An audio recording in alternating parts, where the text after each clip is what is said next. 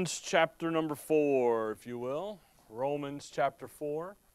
The goal is to finish the chapter this morning. A little humor this morning for you.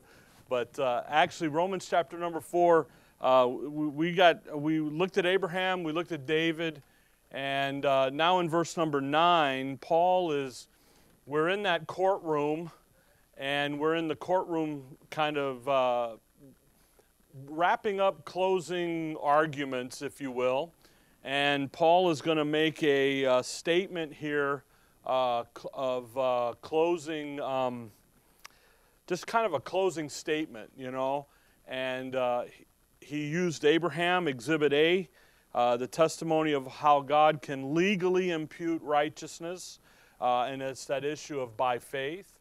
Then he used David, Exhibit B, where that living testimony of God imputing righteousness without any of the works of the law, without really just by faith. You know, the law had a demand for what David did, the murder and the adultery, and because of that, the law said, kill him. He's to die.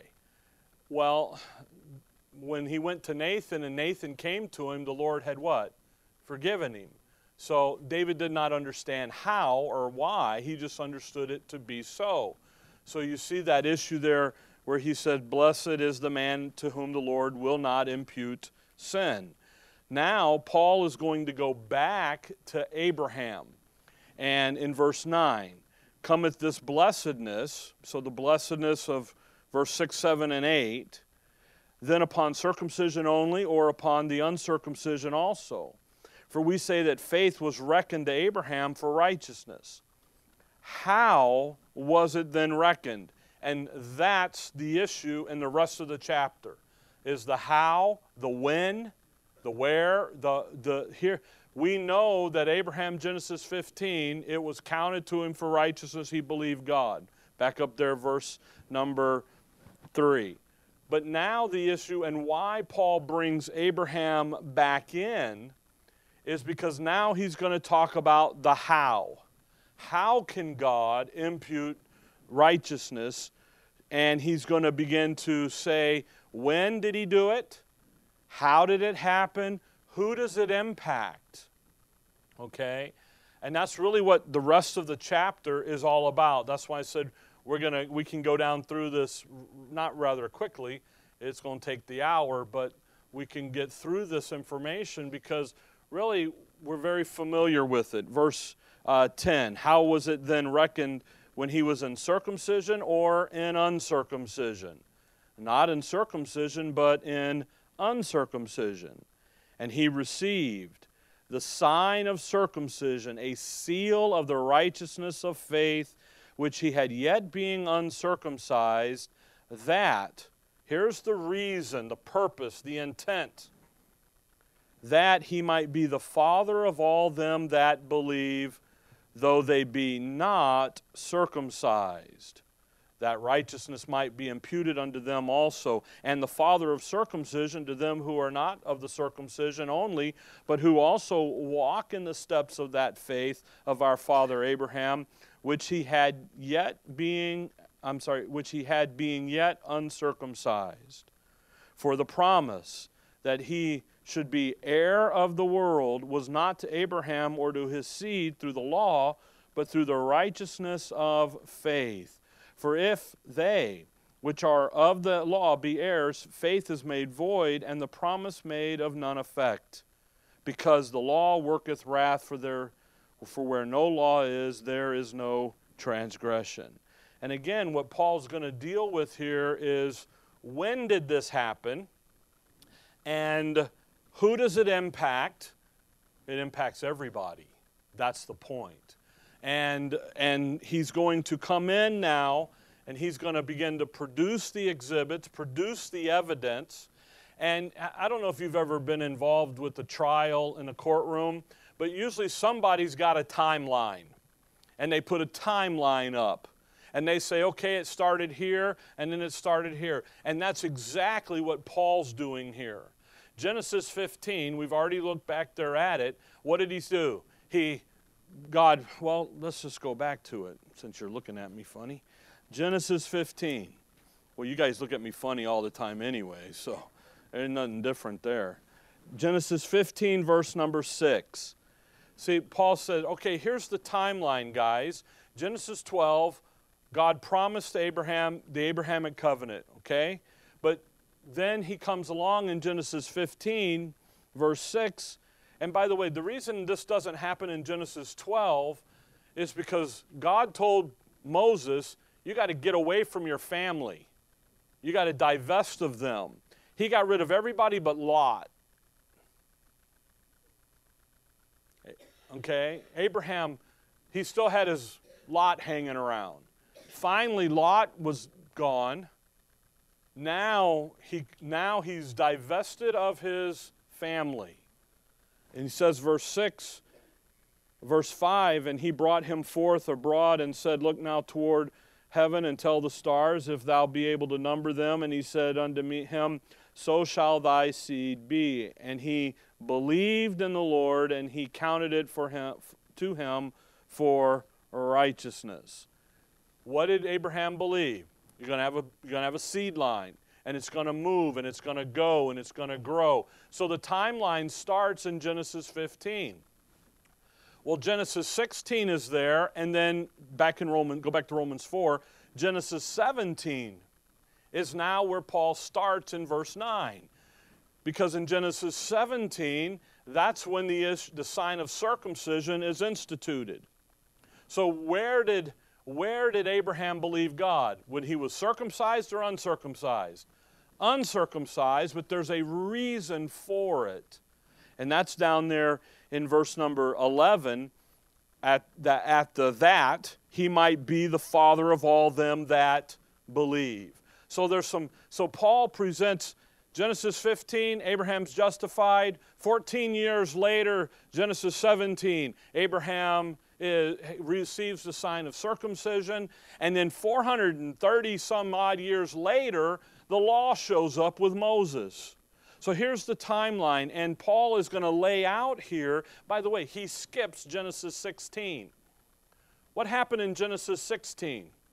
He goes into Hagar and has Ishmael. And what did Abraham learn about the flesh back in Romans 4?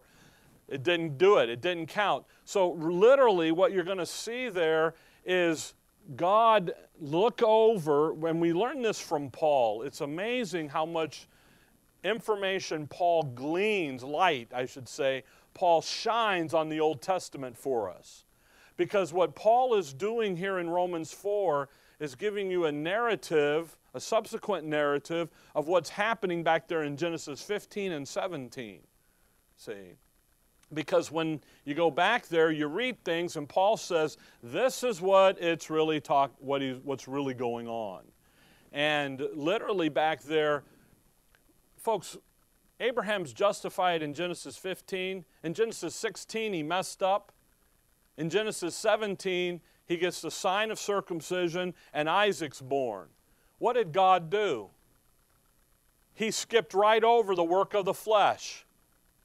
He skipped right over Abraham's mess up. Now, Abraham's mess up, has consequences, but God didn't withdraw the promise because he messed up.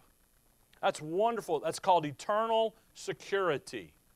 And that's really what Paul's beginning to introduce here in Romans 4 as we move through this. So God is, again, Paul amplifies for the first time in Scripture that Abraham is the father of all them that believe. So he's the father of the uncircumcision as well. All through Israel's history, who did they claim as their father? Abraham.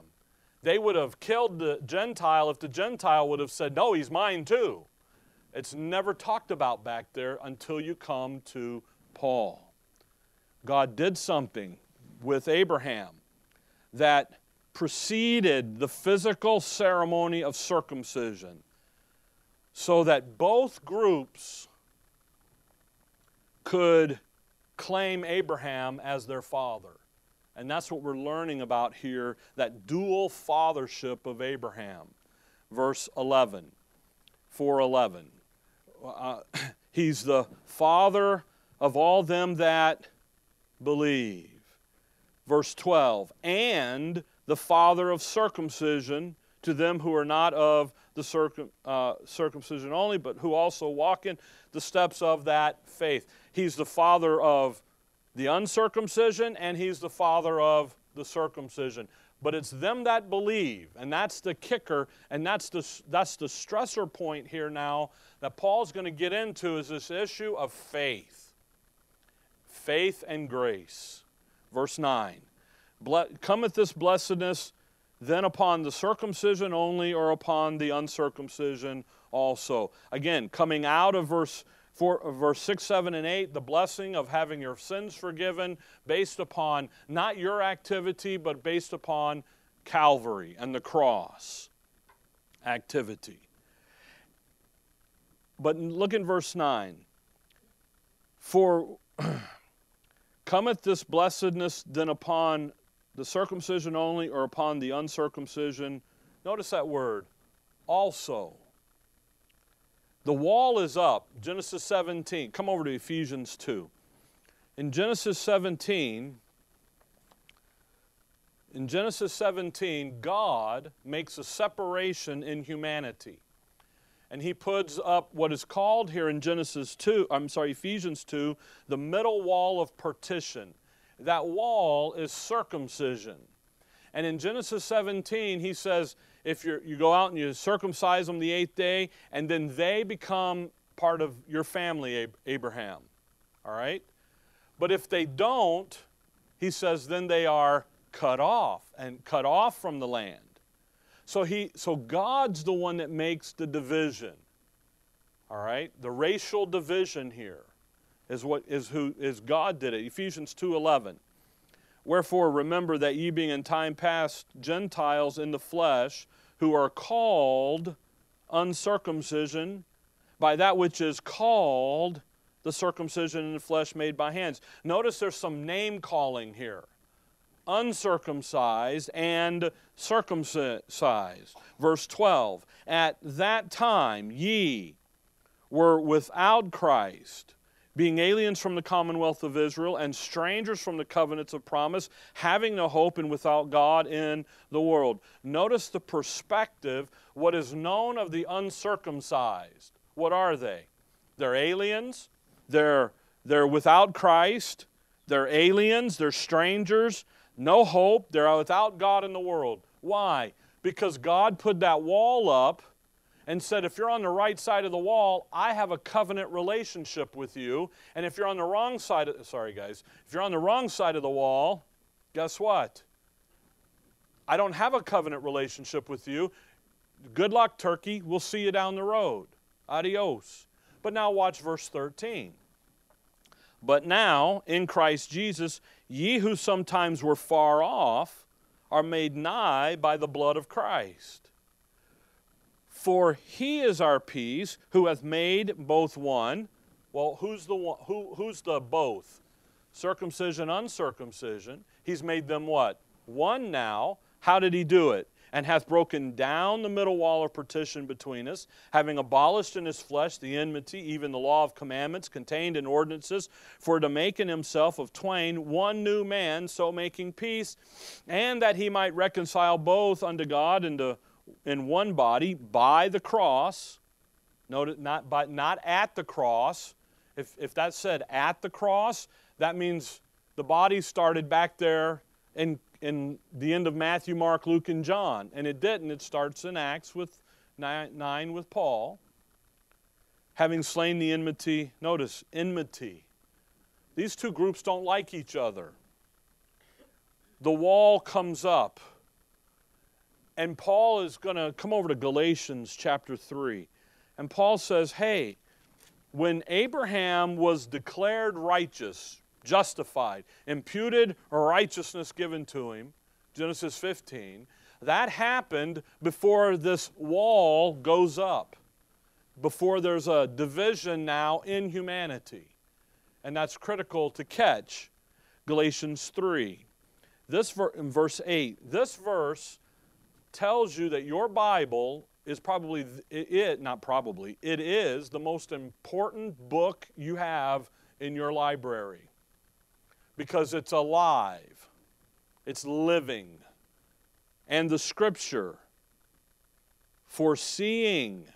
Well, how did the Scripture foresee it's what? It's living. It's alive. The author is divine. The Scripture, foreseeing that God, also, by the way, that means your Scripture is equal to God. When you read that book, it's like you're talking to Him face to face. That's why it's important. That God would justify the heathen through faith. God did something before the wall went up. He wanted to justify, notice that verse, the who? The heathen. Through faith. Preached before the gospel unto Abraham, saying, "In these shall all nations be blessed. So then they which be of faith are blessed with faithful Abraham." Justify the heathen. Who is that? That's uncircumcision and circumcision. That's everybody before the what went up? The middle wall or protect. That's everybody that's, and now what do we know? Ephesians 2, he broke that wall down, so guess who the heathen is? Everybody. There's no difference. There's no scriptural difference any longer. The Scripture, come back to Romans 4. And by the way, you only read about this in Paul, the revelation given to the Apostle Paul. Nowhere else do you read where Abraham had a dual fathership, where Abraham was the father of all them that believe. He's usually the father of Israel. He's our patriarch. He's our father. Paul says, true, but before Genesis 17, Genesis 15 happened, so that, by the way, in Galatians 3, did you notice the gospel? What was preached to Abraham? And these shall all the nations of the earth be blessed. Nothing about Christ dying on the cross for your sins. That comes later. Now, again, with David, what did God know? Who did God know was coming? The Savior. So he's able to forgive David. So he knows the Savior's coming, but he doesn't preach that to Abraham. Abraham you're going to be a blessing to the families of the earth out there. So 4:9, Romans 4:9, where is the blessedness then? It's in who? It comes by the way of Abraham. So God looks past. When God deals with Abraham, back there in Genesis 15 and 17, God looks past the law to the dispensation of grace, and He says, there's a group of people coming over there, so we're going to do this over here. And Abraham is going to be the pattern. He's going to be the picture, the type of how God is going to justify the heathen, and it's by faith. And that's what we're learning here. If you look down there at verse 16, he says, therefore, it is of what? Faith. You see, he's going to come down through this now. Verse 10, how was it then reckoned? How was it reckoned? How was it so? How did he get this done? Was he circumcised or uncircumcised? He's what? Uncircumcised. Verse 11, he received the sign of circumcision. That's Genesis 17. In Acts, Paul calls it the covenant of circumcision, that he might be the father of all them that believe. There's the linchpin. Verse 12, and the father of circumcision to them who are not of the circumcision only, but who also walk in the steps of that faith of our father Abraham, which he had, being yet uncircumcised. For the promise And that's the kick right there. The promise that he should be the heir of the world. What did he do in Genesis 12? You're going to be the blessing to all the families of the earth. You look out there, you're going to be the father of nations, he says. Look at the starry sky. There you are, Abraham. That's going to be your seed. You're going to have that promise not by the law. The law was 430 years later. You know where Abraham was when the law showed up? Dead. His bones in the sepulcher were with us. See? He was gone. So none of this is working under the law. It's all what? Verse 13, but through the righteousness of faith. For if they which are of the law be heirs, faith is made what? Now we already understand that because at the end of chapter 3, verse 27, where's boasting then? It is what? Excluded. By what law? Of works? No, by the law of what? Faith. You see, we've already seen that. Verse 15, because the law worketh what? Always remember the law works wrath. I tell you what, man, that performance system, all it does is gin up trouble and discord and wrath and anger. Why? Because it puts you on a treadmill that you can never succeed. You never get to the end. God's grace comes in, faith comes in and says, that's why verse 16 starts with a therefore. By it is of faith that it might be by grace. And that's really the wonderful thing here, is Paul begins to deal with the issue of faith and grace. What a great statement. Paul keeps reminding the courtroom, reminding us of the fundamental truth. It's by faith, and it's made possible because of God's grace. And those things are going to now take over the rest of the chapter. How was Abraham made righteous? In circumcision or uncircumcision? Uncircumcision. Okay? He was declared righteous because of God and His wisdom. He foresaw. He saw the Gentiles, the dispensation of grace, the church, the body of Christ coming. He was able to legally give righteousness when faith is involved. How was Abraham made righteous? Was he made righteous based on the works of the flesh or apart from the works of the flesh? Apart. Folks, salvation is God's doing, not yours. It excludes boasting. That's what we learned. Abraham was made righteous apart from the work of the law, too, by the way. He didn't go in there and do anything. It's interesting, back in Genesis there, God puts Abraham to sleep. God lays out the sacrifice around Abraham. God walks up amongst those pieces. God says, Abraham, I made a deal with myself. Now you can come and join. I'm going to bring you in on it. But the deal was made between God, the head, Godhead. Okay? Abraham was made righteous by faith alone and by grace. And that's what we're learning in verse 16. Notice verse 16. Therefore it is of faith that it might be by grace. What we learn is faith establishes the work of God's grace.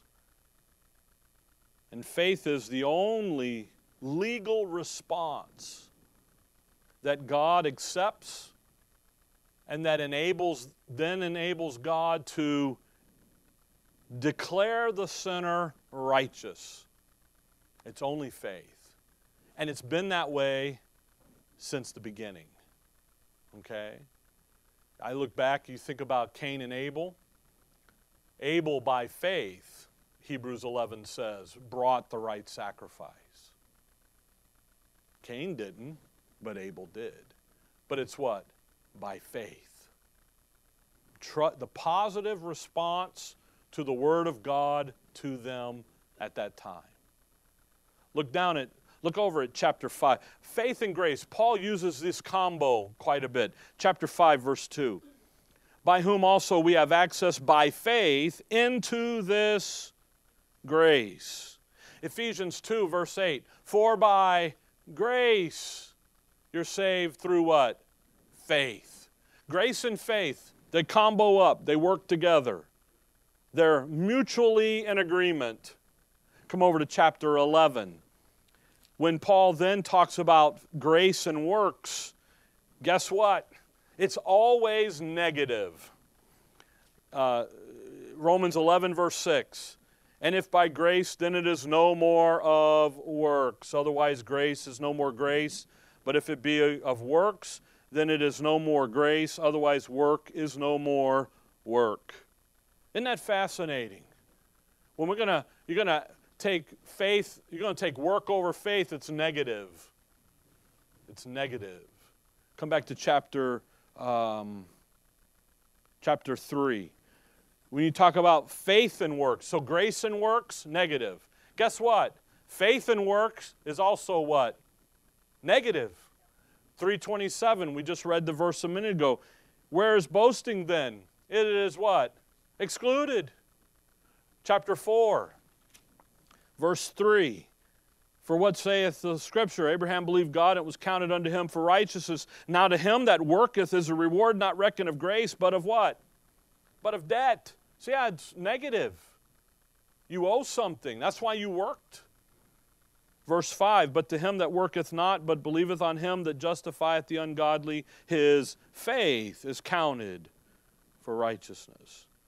Come over to Galatians 3. Faith establishes grace. And the only way that God can, clearly the only way that God can justify the sinner legally, righteously, rightly, is the issue of faith because of His grace. Galatians 3, look at verse 18. For if the inheritance be of the law, it is no more of promise. But God, notice those next two words, what? Gave it to Abraham by promise.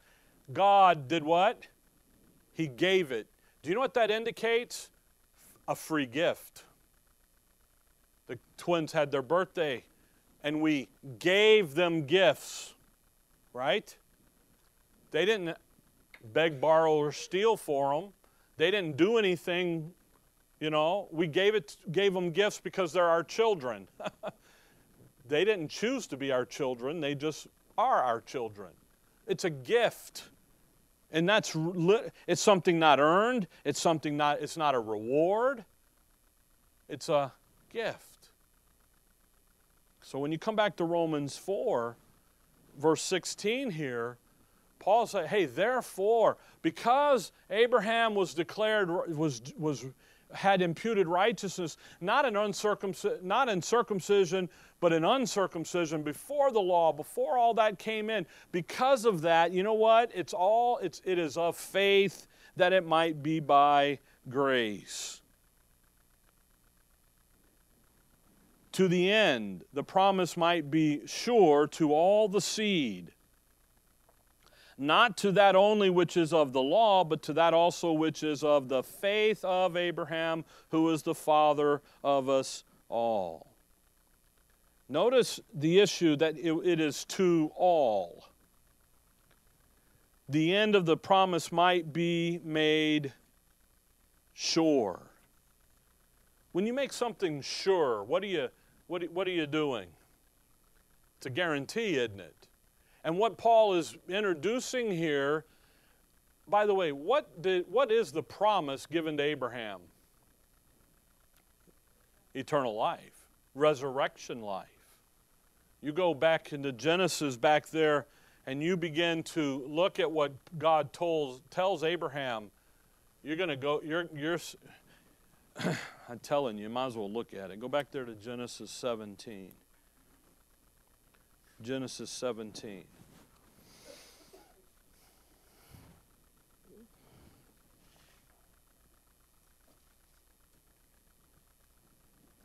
Genesis 17.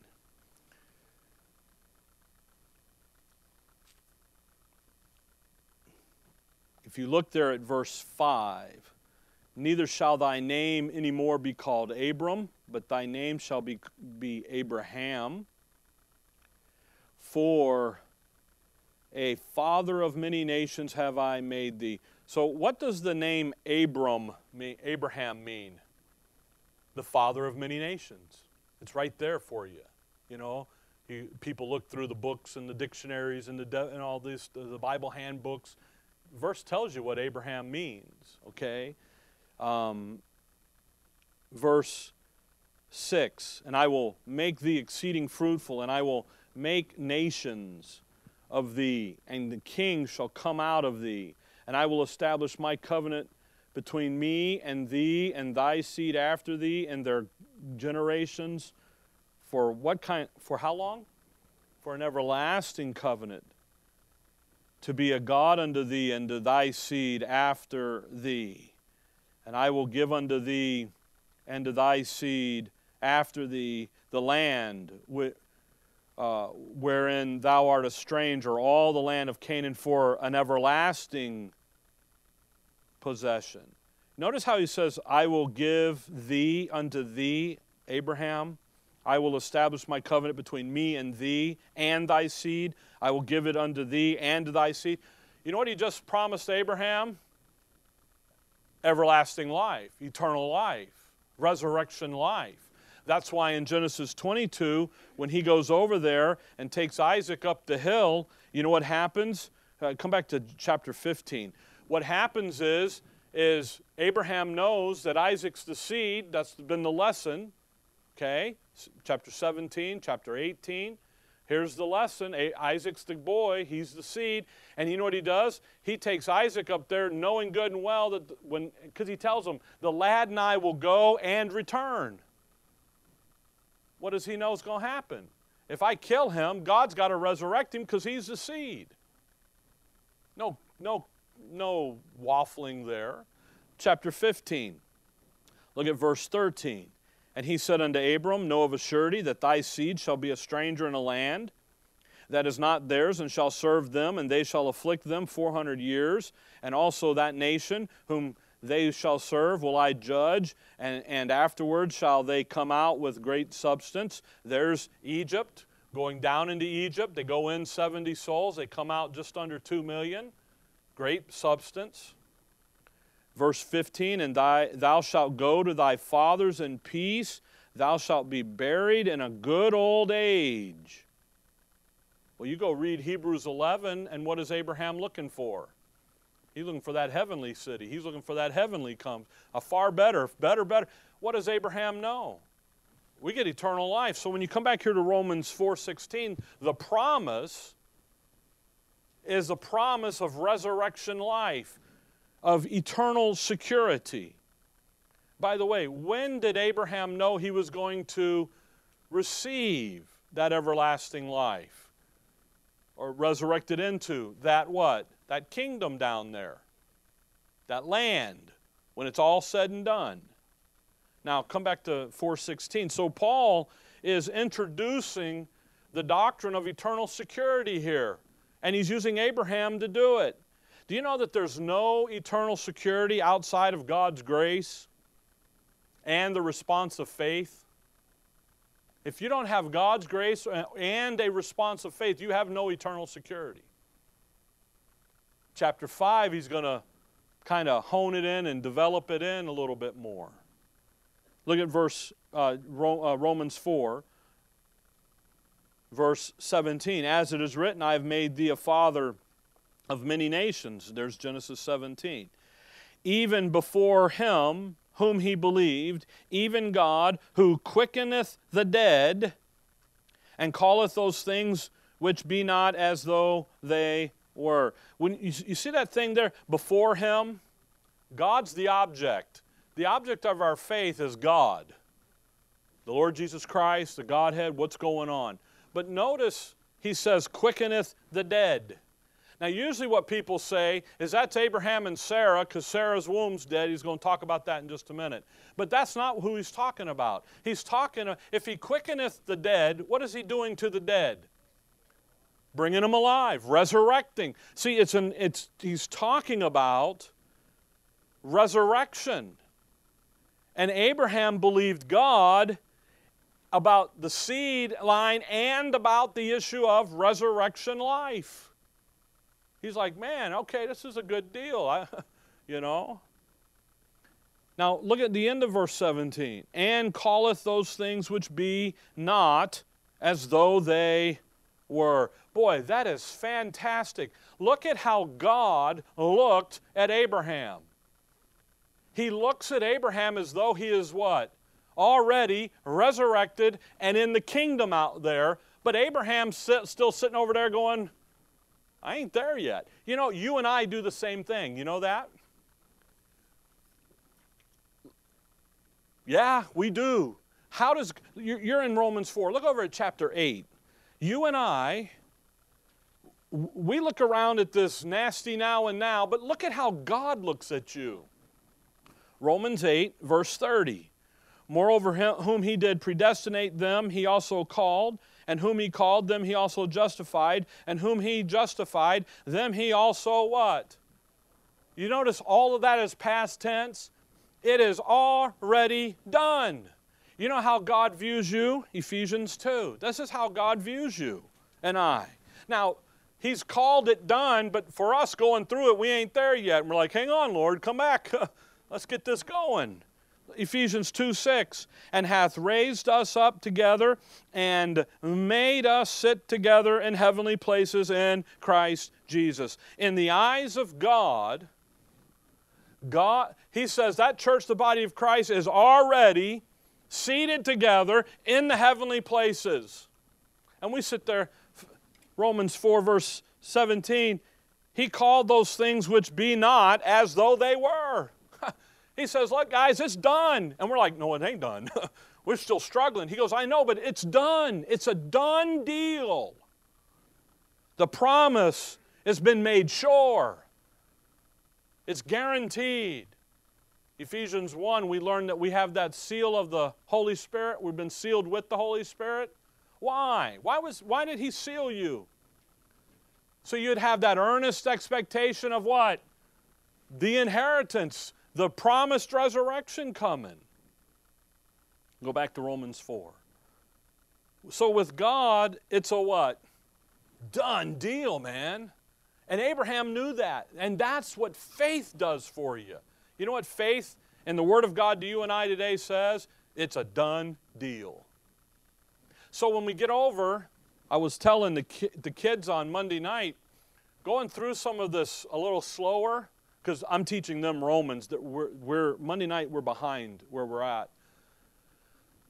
Going through this, you know, they kind of look at me and going, we already know all this, Rick. Can we just move on?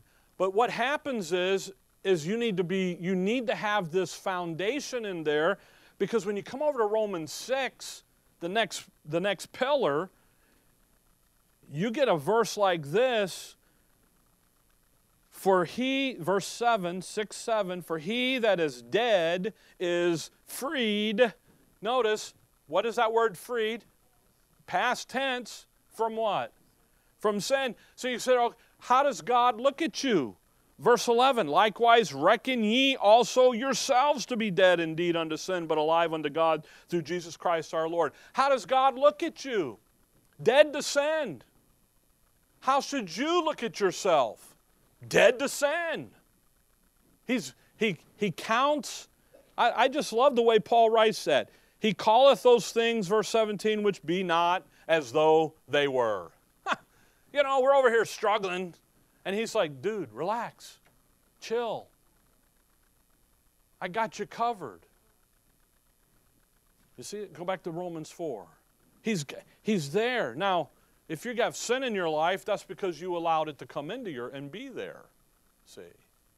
Why? Because you've been set free from that mess. Now go live. That's why in Romans 12, he's going to say, present yourselves that living sacrifice. Whew. How does a sacrifice, which is a dead thing, be living? Because it's no longer your life, it's His life. See? Romans 4, verse 18. Romans 4:18. Who against hope believeth in hope, that he might become the father of many nations. According to that which was spoken, so shall thy seed be. Historically, this happens in Genesis 15, verse 5 and 6. That's where hope, believed in what? Hope. Abraham's faith in the Word of God to him, done deal. Hope, resurrection life, the promise. Verse 19, and being not weak in faith, he considered not his own body now dead when he was about 100 years old, neither yet the deadness of Sarah's womb. He staggered not at the promise of God through unbelief, but was strong in faith, giving glory to God, and being fully persuaded that which he had promised he was able also to perform. Historically, that's Genesis 17. And again, Paul skips Genesis 16 because that's Abraham's mess up in the flesh, and God's not worried about that because Calvary took care of that. It's been forgiven. Now we're moving on. He's not wallowing in the mire, as they like to say. He's moved on. Why? Because that old man has been crucified. You with me? See, he's in the weeds now with you. He's down. He's like, look, this is because it's the issue of faith. And that eternal security is resting there in this. The promise is sure. Verse 20, he staggered not. I love that. He staggered not at the promise of God through unbelief, but was strong in faith, giving glory to God. You know, the only way to give God the glory is to walk by faith. That's the only way God gets the glory. And you know what? Abraham was strong in the faith. Verse 21, and being fully persuaded that what he had promised, he was able also to perform. Fully persuaded. He had the best evidence. And you know what the best evidence was? Guess who came up pregnant? Sarah did. Because that's what happened in Genesis 17, isn't it? Here comes Isaac. And you know what that did? It solidified Abraham's faith, if you will. He's like, wow, he promised it and he did it. Let's go. We can get her done.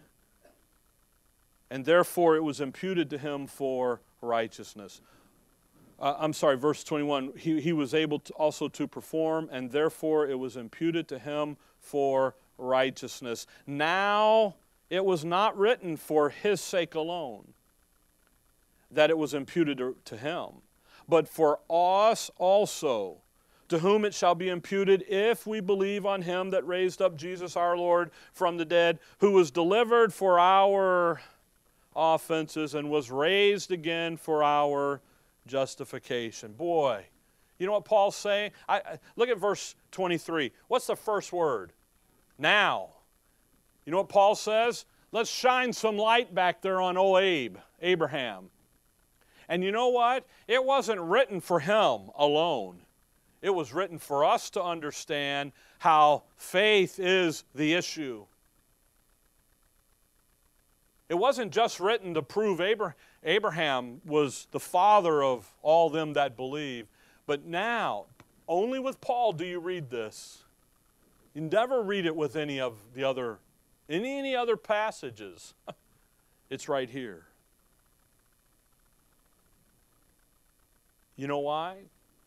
The Scripture foreseeing that he would justify the heathen. He knew. So he did some things way back here so that when we showed up, Paul shows up, and we say it's faith alone, people go, huh? And we can drag them back to who?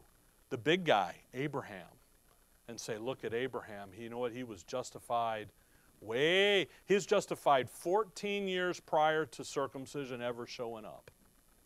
There he was. And it solidifies the moment. The legal argument is settled. It's by faith alone. The courtroom now is done. Except he's going to stay in the courtroom the rest of the book and lay some things out. But now the atmosphere in the courtroom changes. And what he's going to do now, starting in chapter 5, is he's going to begin to unpack for the courtroom all the stuff that we have in Christ. Because now, verse 1, 5:1, therefore being what? Justified. That's who we are. You know what we are? We're justified by faith. We have peace with God. And he's going to begin to unpack now, 5 through 16, all this stuff we have in Christ. Now, verse 25, okay? Who was delivered for our offenses and was raised again for our justification. The promise is sure. Abraham understood that. But you know what? For you and I, his resurrection is what makes it sure for us. His resurrection is the guarantee. It's the paid in full. Ricky got his car. He paid his car off. So he got what you get in the mail. Title, paid off, no lien on it anymore, you know? Why? Because it's been what? The account, everything's been settled. Resurrection. We possess righteousness, so guess what we were guaranteed of? Resurrection, eternal life. And it's done. Now, you thought we were done early today, but we're not. Go back up into verse 20. I want to just talk about something quickly here that comes up about Abraham. You see in verse 20 where he says, he staggered not at the promise of God through unbelief, but was strong in the faith, giving glory to God. If you come back to Genesis 17, in Genesis 17, we didn't read it, but in Genesis 17, something happens here that people bring up and say, Abraham and Sarah really didn't have faith, and there's a lack of it. And that what God did was God had to reach in and give Abraham the faith, the Calvinistic doctrines, okay? In Genesis 17, start in verse 15. And God said unto Abraham, as for Sarai, thy wife, thou shalt not call her name Sarai, but Sarah shall her name be. And I will bless her and give thee a son also of her. Yea, I will bless her, and she shall be a mother of nations. Kings of people shall be of her. Then Abraham fell upon his face and what? Laughed. And said in his heart, shall a child be born unto him that is 100 years old? And shall Sarah that is 90 years old bear? And Abraham said unto God, oh, that Ishmael might live before thee. Now, you see in verse 17 where Abraham laughed? That's where everybody says, see, he was laughing in unbelief. But wait a minute, what did Romans 4 say? He was what? Strong in the faith. He wasn't weak in the faith. See that? He was, Romans 4, he staggered not. He was strong. He was fully persuaded. Then what's the laugh in Genesis 17? It's a laugh of faith. It's a laugh of wonderment. It's a laugh of excitement, of marvel. Have you ever done that where you just see something and you know it's true and yet you just kind of chuckle at it because it's like, wow, that really was true. You know, wow, he really is an idiot. You know, type of thing, you know. That's the laugh. How do you know that? Because what does Paul say in Romans 4? He staggered not. He was strong in the faith. So you can't have two opposites here. You're talking about the same thing. So the laugh is one of faith. Look at verse 18. And Abraham said unto God, oh, that Ishmael might, notice, live before thee. What's Abraham worried about? Well, who does the birthright belong to? Firstborn or secondborn? Firstborn. So in order to give the birthright from the firstborn to the secondborn, what happens to the firstborn? He has to do what? Die. You know what Abraham's worried about? God's going to kill Ishmael. And God knows that. Verse 19, and God said, Sarah thy wife shall bear thee a son indeed, and thou shalt call his name Isaac. Isaac's one of the 7 or 8 people named before birth. And I will establish my covenant with him for an everlasting covenant, and with his seed after him. And as for Ishmael, notice God's response to Abraham, oh, I wish he would live before thee, was Ishmael ain't the issue, Isaac's the issue. So just shut that thing down over there. We'll deal with him in just a minute. But Isaac is the one because Sarah is going to be the one that's bearing the seed line. Then in verse 20, as for Ishmael, I have heard thee. Behold, I have blessed him, and will make him fruitful, and multiply him exceedingly. 12 princes shall he begat, and I will make him a great nation. But my covenant will I establish with Isaac, which Sarah shall bear unto thee at this time in the next year. And he left off talking with him, and God went up from Abraham. God says, look, dude, Ishmael ain't the issue. I'm giving the birthright, and guess who I am? Well, verse 1, look at 17:1. I am the Almighty God, walk before me and be thou perfect. Who am I? I'm the Almighty God, and I'm telling you, the elder's going to serve the younger, and that's how it's going to be. Esau sold his birthright for a bowl of tomato soup. Bowl of stew. See? Jacob took it. God counted things that were as if they already were done. Even though here, what's Abraham worried about? Ishmael.